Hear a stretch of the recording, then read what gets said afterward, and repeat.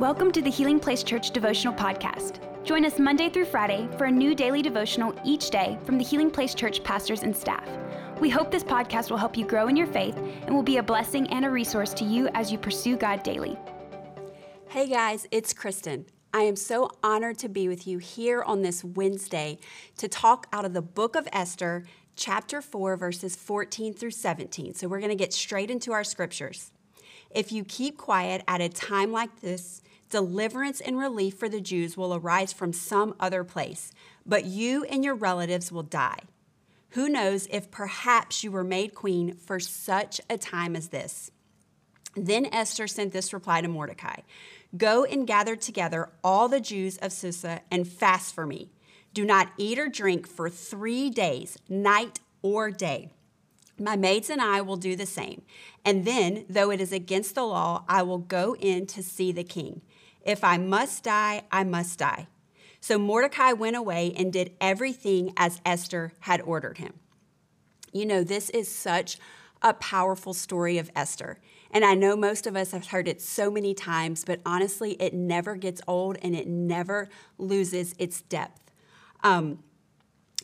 It amazes me how Esther is willing to take such a risk to abandon the comfort of being queen and of being safe there in the palace and to take a risk. So the two things I really want to talk about are Esther takes a risk out of obedience and she trusts God to rescue.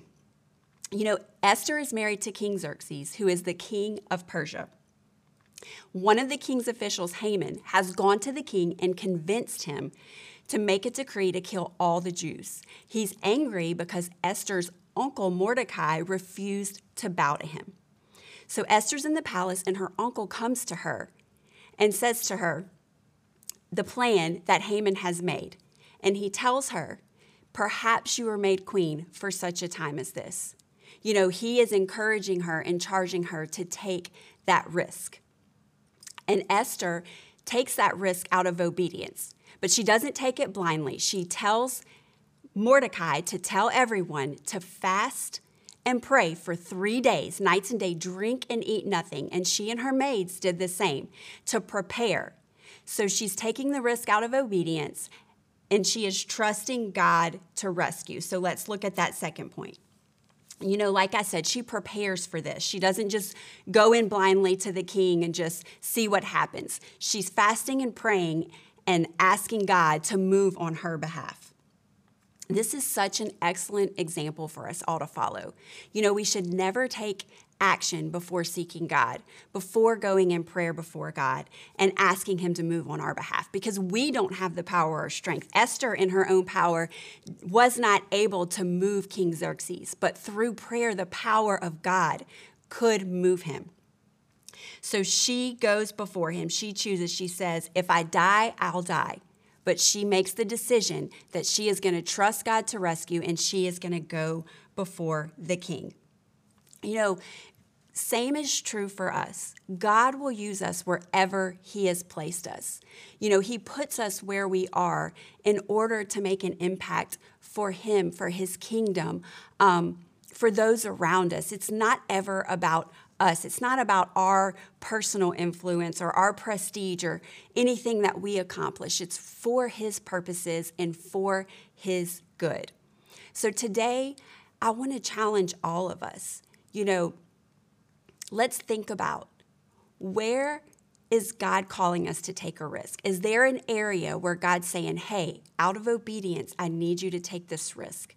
Perhaps it's in your workplace, in your job, maybe in your school, within your family. There's so many different environments. Within a group of friends, perhaps it's to speak up about something, some truth that he's given, to take action on something, and it's a risk. But he is calling us to trust him to rescue because he will rescue. He will not leave us hanging. But remember, before you take that risk, before you step out, commit yourself to prayer. Commit yourself to time praying and giving it to God and trusting that he will rescue. You know, this is something that encourages me today, and I hope that it encourages you. If there's someone that you think this could help out today, you can click the share button and send it their way. Be back with us tomorrow on Thursday. You don't want to miss it with our worship pastor, Doug Musso. Loved being with you guys today and hope you have an amazing day. Thank you for listening. Take a moment to subscribe so you don't miss any of the daily devotionals, and be sure to share with your friends. For more information about HPC, visit healingplacechurch.org.